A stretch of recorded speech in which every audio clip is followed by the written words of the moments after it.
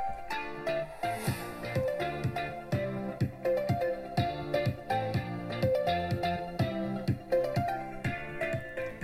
and welcome everyone to the Intuitive Lifestyle Success Podcast, where we explore empower conscious living to create priceless advantages for your wellness, your business, and your life. I'm your host, Master Intuitive Coach and Energy Therapy Practitioner, Kathleen Miller. And today's episode number 65, we are closing out November. Actually, no, we're not. Next week's the 29th. We are rounding the end of November. And this is Mental Wellness Month. What a wild month it has been. Today's episode is about choosing happy for mental and how that equals mental well-being.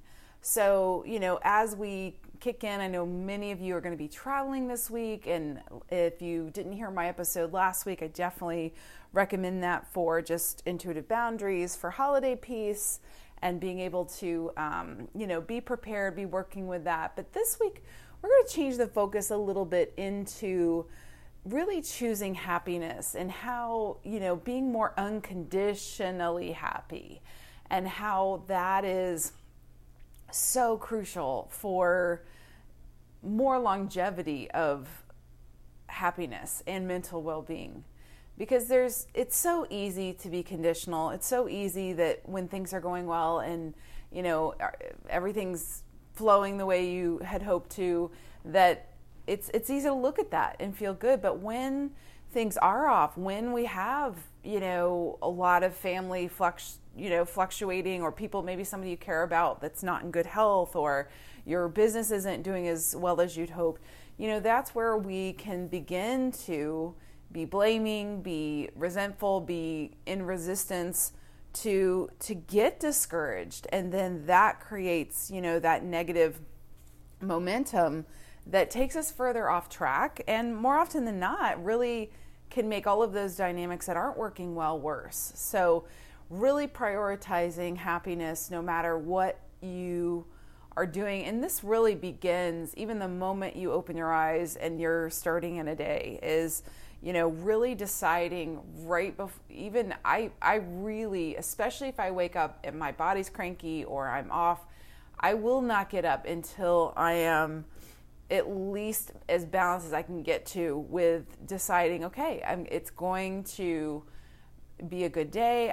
I am going to generate a higher feeling experience. I expect my body to balance out. I expect whatever's going on or whatever's happening.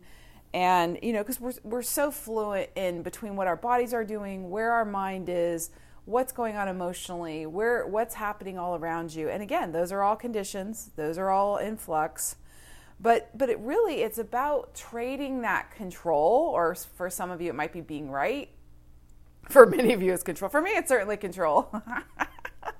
For feeling good, for really trusting and lightening up with all of the insanity in the world, which is so easy, probably easier than ever before, to get snagged in. So really deciding that, even right now in this moment, you can probably think of a handful of things that are going well, that you can appreciate, that you can really, that has a good momentum, or that you can at least acknowledge is in the good range. And you probably have a handful that's crazy off, or not what you want at all, that's totally out of your control. So that's, again, where's your focus? Because what you're focusing on is expanding it. But also really deciding, okay, yes, all of these things are happening, but how can I be choosing the better feeling thoughts, the happiness that I'm intending, even while some of these things are completely unresolved, or at least are completely knotted up entirely.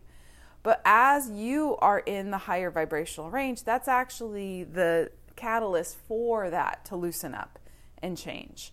And that's easier said than done. That's part of the, that mental strengthening to, be better when it is off. And that's where, leaders and people in the forefront, they're only willing to look at the solutions. They're only willing to look at, what is still in their favor. And that really is something to glean for all of us, even if you have no interest to be a leader. But but still knowing that you're a leader of your body, you're a leader of what's happening in your life or your family.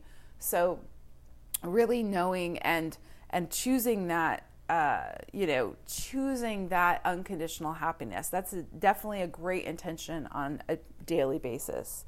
And then number 2 is, watching your body signals. And this is something, especially if you grew up in a dysfunctional environment, or maybe you went to a school that had crazy dynamics, or, community, whatever upbringing, whatever experiences that you had, being able to really, for some of us, that didn't do so well with the body-mind connection, because it's not always encouraged or even acknowledged at all. So it takes a lot of conscious desire to even develop this. But when you do begin that dialogue of desiring to be more aware of these subtleties your body does know, that, hey, it doesn't feel good to be here, or I'm not happy in this workplace, or this isn't really creating what I'm desiring. And from there, that's information. Not to make it, a high dive, totally out of your comfort zone decision right away, because, of course, there's always common sense and having the bigger strategic of, maybe quitting and walking out because I'm not having a good day. That doesn't create happiness right down the line.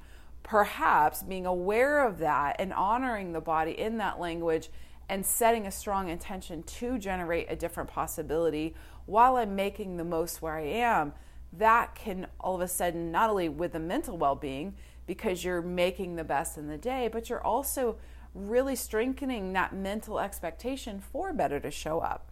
And that's where I think, without realizing, more often than not, people are just so clear on what they don't want, but that's way too active in their conversations, in their quiet, their inner language with their body. And the body either is being worn down, or for some, it can begin to manifest some not fun, not wanted things because you're not paying attention to that aspect. Some people think, well, the mental is different than the body. Well, no, it's all body, mind, soul. It's all interconnected. And so one without the other will, it never creates a longevity of balance. So really considering, yes, you want a strong mental fortitude, but with a strong body. That's where a fit, balanced body is really in harmony with that mental strength as well. So we're wanting all of those to be harmonized together, to be prioritized together. And so listening to that, being aware of, where, again, you are honoring those awarenesses instead of making yourself wrong. It's just so easy to go into the wrongness of, why does my body keep getting headaches? Why, what's wrong?